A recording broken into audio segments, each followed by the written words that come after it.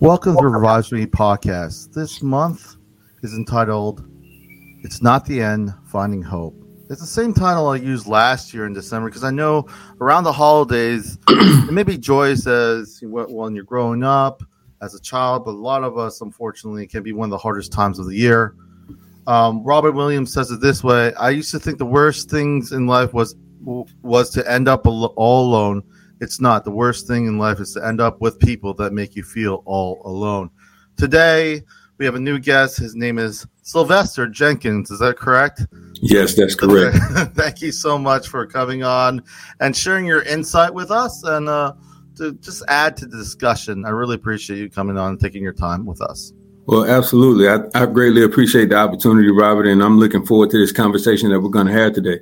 No problem. I'd like to give a disclaimer for those who are listening, watching in the States. I do encourage those around the world to find what resources, because resources are different. I always say, especially in my line of work, working in the mental health field, that, I don't like to reinvent the wheel. So whatever work that's positive, do it. If you used to like music, if it's positive, something like that, I would encourage you to find those resources that are out there.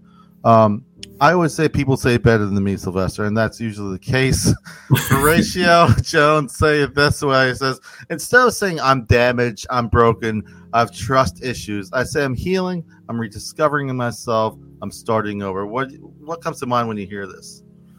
That's a great question. So what comes to mind when I hear that, it's a famous quote by Bruce Lee, and the quote says, the word we cast are spells.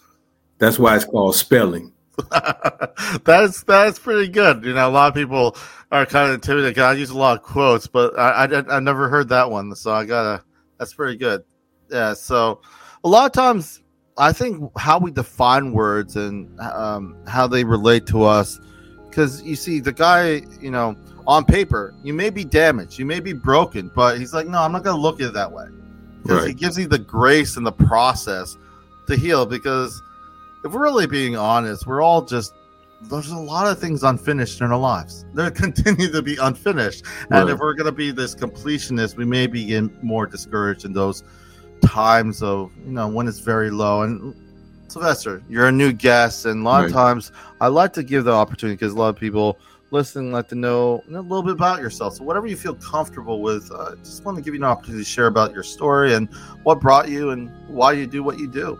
Absolutely. So my name is Sylvester Jenkins III. I'm originally from Columbus, Georgia. I have to say I'm no stranger to adversity. My past was a mess. I grew up in a low-income single-parent home, gang and drug-infested neighborhood. By the age of 13, I was an aspiring drug dealer, a gang member, and an occasional thief. I suffered from identity issues, emotional neglect, low self-esteem, and looking for a sense of belonging. I failed multiple times in school, even the ASVAB, the test to get into the military. I failed that 4 times. Now, at this point in time in my life, I really didn't feel like I was important enough for God to give me a gift. Mm-hmm. I felt completely broken. I was always desperate for the approval of others. And after my 21 years of service in the military, I was diagnosed with PTSD, anxiety, and depression. So I suffered an acrimonious divorce during the time frame that I was in the military while I was deployed in Iraq. And I dealt with so many storms that I felt like I was completely lost hope. And I didn't see the light of day. But I never gave up. I never gave up hope.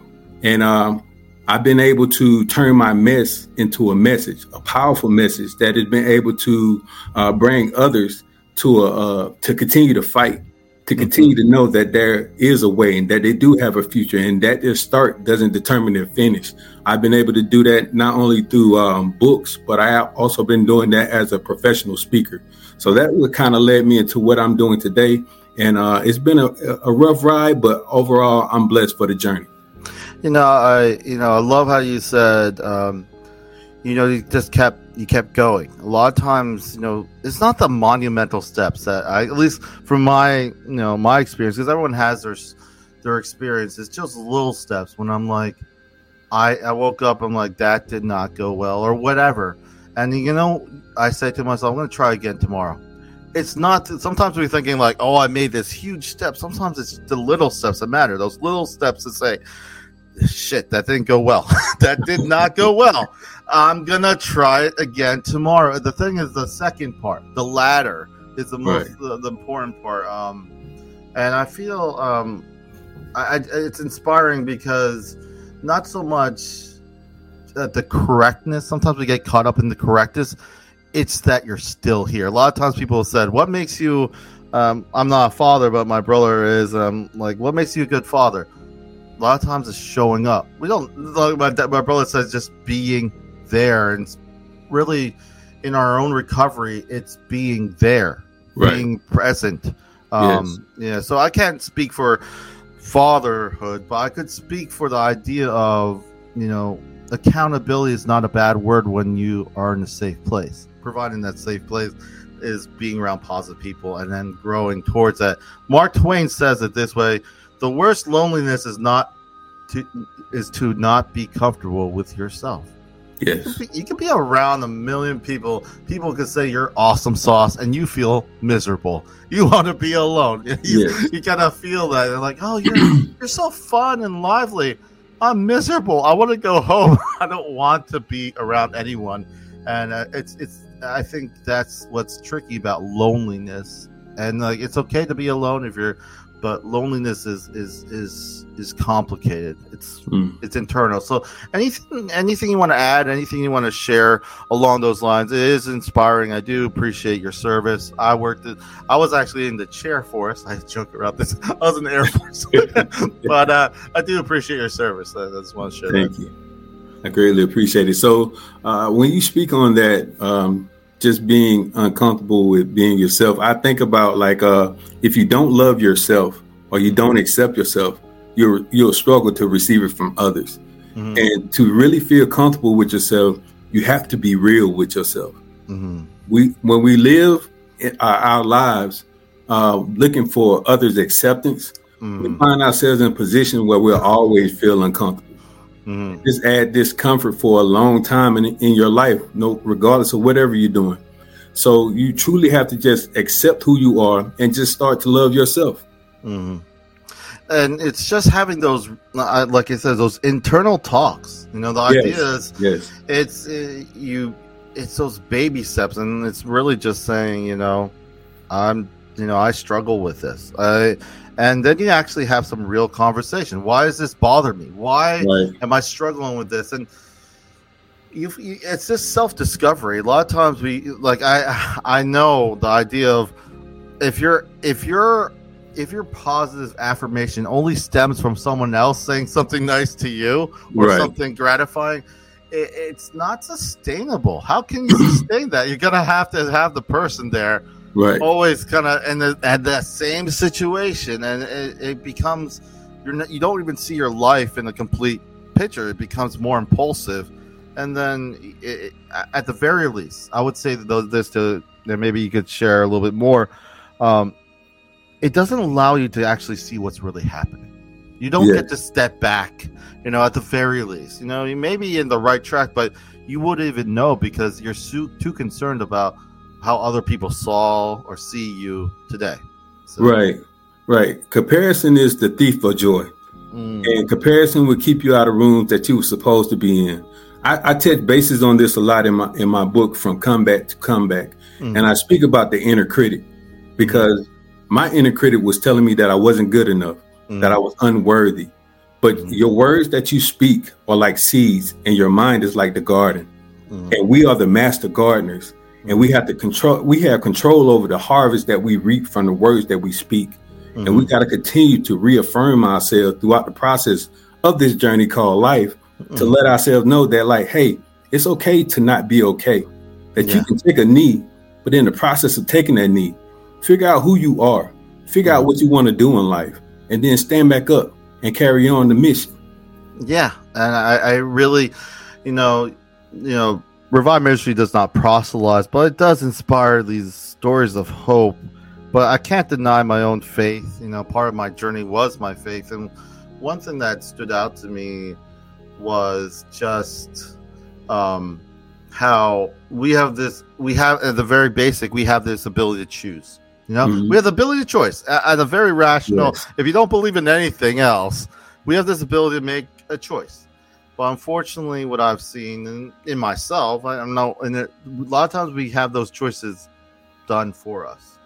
We kind of project our choices onto others, and at the same time, it provides us a very uncomfortable and maybe sometimes even damaging situation. But your choice, like you said before, if you don't respect your own time, no one else will. Right. No one else will, and it's kind of weird because it's not. I tell my clients, you have to be selfish sometimes. You have to take time for you. It's not. I'm going to do 50 million things today. If it's a problem that's been happening for 5 years, it's not going to be solved by you trying hard in a couple of days. Right. So I do really feel what you're saying, and when people listen to this, it'll be in the middle of holiday season, and everyone's at like, I need to get. They may be overspending, they may be overindulged. They're just really trying to make this holiday the best holiday ever. And like sometimes it's just not taking account for your own self-care, your own health. Right. I believe for me personally, I found myself where I had completely lost myself. Just everything that had transpired in my life, everything that I was going through, I never found a way to deal with it. And I was trying to be the best leader in the military. I was trying to be the best husband. I was trying to be the best father. But I never realized who I was for myself. I completely lost myself. So just like you were speaking about your brother earlier, as far as being a father and being present for his kids, you have to be present for yourself as well. Yes. So if don't lose sight of who you are, and don't lose sight of what you're capable of doing when it comes down to that. Be present for yourself just as much as you are for everybody else. I totally agree. And on the other side, there's just to kind of shift gears. Ralph Waldo Emerson always has these great quotes, but one of the things he says is our strength grows out of our weaknesses. It's interesting because I even noticed I'm very intentional. Like I sometimes may seem overeager, not like overeager, but I follow through. But sometimes that can be reversed if I'm not taking care of other things. So if I'm spending 5 hours on this one thing, that may be good. I'm also neglecting a lot of other things in my life. So prioritizing. Even my strength can be reversed as weaknesses. So I do, at least that's what I see in this quote, because it works both ways. What do you see when you read this quote? Yeah. So what I see when I read and hear this quote is that during our times where we might feel like it's the end of the road and there's no turning back or no way out of it, like all the struggles and the pain that you went through throughout the time frame of your life, you made it through it. 99.9% of the time you made it through it. So guess what? Just like you made it through that one, you'll make it through this one too. But you'll gain and develop that growth, that strength, that power that you always had within you, that inner warrior that continues to help you to prevail when those times do come. And you might be able to impart some wisdom on somebody else due to the wounds that you experienced when you was developing and growing through your weakness. Yeah, and I totally agree, because you have those small talks within yourself. They're painful. They are painful. But at the end of the day, you stop shying away from them. Stop shying away from these hard truths. And at the same time, you can remember. I use that word. Remember. It sounds so silly, but you look at the calendar. It's filled with things to remember. And there's a reason for it. And our recovery is no different. If I forget what brought me to something that was compromised, if I forget of myself unraveling to being maybe partaking in something negative habit, I need to know these things. I need to remember what is the cycle for me to kind of decompensate or kind of reinforce something negative into my life. And if we don't remember these things, we don't linger there. But it's good to remember the lessons we learned at the very least. Yeah. Right. That's absolutely it. I say a lot of people nowadays who continue to suffer is due to the fact that they are living in reverse instead of referencing the past, like you said, Mm-hmm. they're living in the past, Yeah. and they continue to let it hinder them from continuing to move forward. You have to forgive, you have to let go, and you have to really just analyze everything, reflect on it, and release it. Let it go, because that will not help you at no point in time. You can't travel to the future if you walk backwards. Yeah. And I feel one of the exercises for me is, just dive deeper into questions of yourself. Like if you're, I'm a church leader. One thing that everyone's scared of saying is, why do you go to church? I feel like that's a very fundamental question. Why do you go to church? But they're scared of it a lot of times, and understandably, because it's like, why wouldn't I? I'm here. But I'm not saying just to ask a question like that, but ask a question of that seeing fundamentally, this is an easy answer to it. This is an easy question to answer, but it could dive you deeper into other topics. Like why do I reinforce this negative thought in myself? Why is it important for me to kind of be stuck there? Sometimes you may need professional help, and I've been through some trauma therapy, but trauma therapy is different for everyone. And depending on what was the events that surrounded it, or what, people don't respond the same way. They don't. Right. So it's not one size fits all. That's why I said in the beginning, find what works for you. And the only way you can find that, if you take time to reevaluate yourself, and that will constantly change. Sylvester, I want to shift gears and say, what has helped you? I know we talked about your past, but what helped you move past those negative moments in your life, and what did not help you? We're kind of talking about, but I just want to kind of reemphasize it and have you share what you'd like to. Absolutely. So, what was beneficial for me along this journey of my negative past was just giving myself grace. God doesn't keep score, and a lot of times we are our worst enemies. Oh, yeah. We'll beat ourselves down to the point that we just can't get up out of that rut that we're in. And you have to give yourself grace. Every day won't be sunshine and rainbows. Your best won't always look at your best. And you have to be okay with that. So giving myself grace, and also unlearning behavioral patterns that deeply rooted trauma. That was a big one for me, because that led me to feeling unworthy and in danger at all times. And that wasn't the case during any situation. Once I realized and peeled back the onion and figured out what it was. So what did not help me, though, was the fact of just my pride. I let that get in the way, and I denied everything, and I kept was keeping everything bottled up in myself. The fears that I had of what people would think about me, how people would feel, would I still have these friends or still be able to be in these relationships? It was always this negative talk within inside of my head. But the thing I realized was that it was all inside of me. It was only how I was thinking. It was only me that was preventing me. And they say hurt people. So those were the things that was beneficial to me along this journey, and those were the things that did not help me along this journey. Yeah, and I was thinking, it was kind of just popped in my head. I was in the military, but I was the crew chief, so I worked on planes. The mechanic, the grease monkey. Yeah. The funny thing about it is, I was there during 9/11. During Iraq, all that early. So we were pushing out so many planes. Obviously, we're understaffed. So the thing is, I picked up dipping. Chewing tobacco. I picked up chewing tobacco.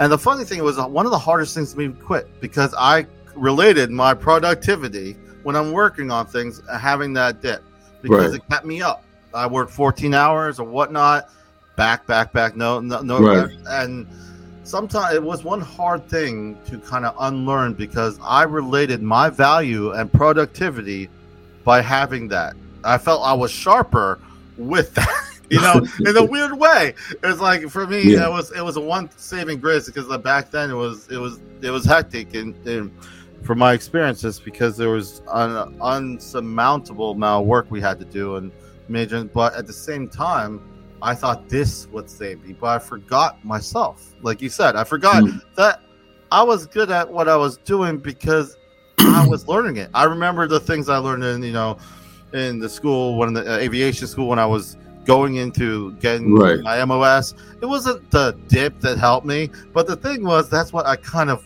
held on to. And as silly as it sounds, I'm just using this as illustration of how it can be something else in your life could be doing the same thing. Absolutely. You attach it to something like, I can only be this good with this thing. And you kind of, for me, I'd ask the hard question.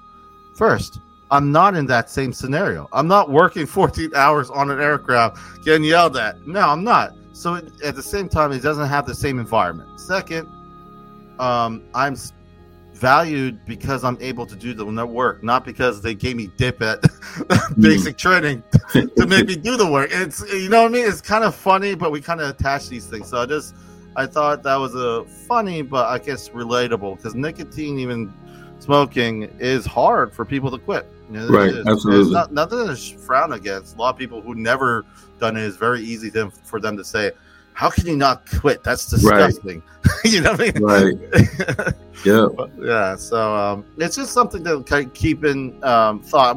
My wife has this book called Untranslatable Words from Different Countries. I'm going to murder this one, but it's Meraki. It says, pouring yourself wholeheartedly into something and doing it with soul, creativity, and love. I always ask my clients, what do you like to do? What do you have a hobby? And they're like, what? I'm allowed to have a hobby? Yes, you are.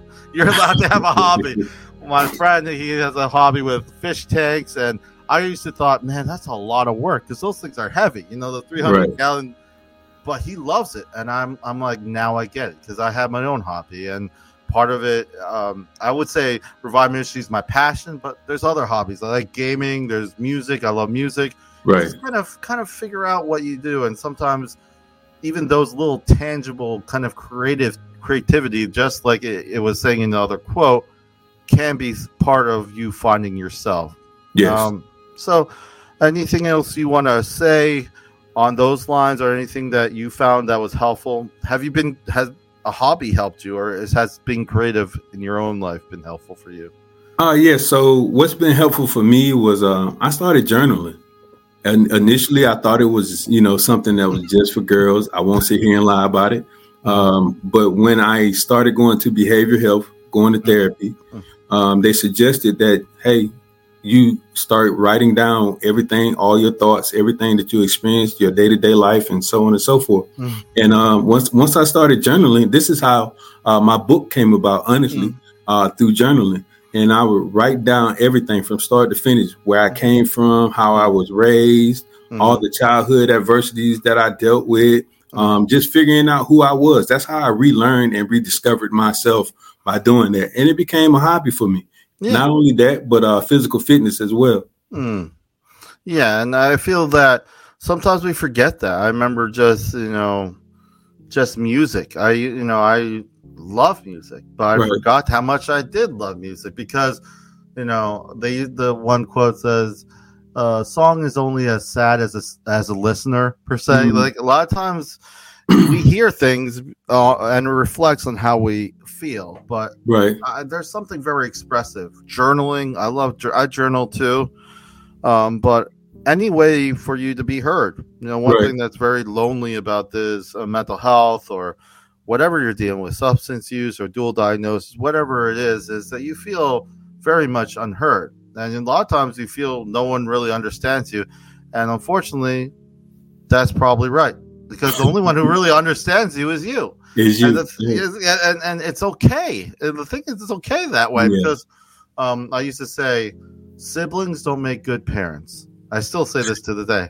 Another thing I also say is, those people that you're like, oh, I want to, if they say I'm good at, you're happy if they compliment you. When things really, hit the fan, will they be homeless there with you? No, they won't.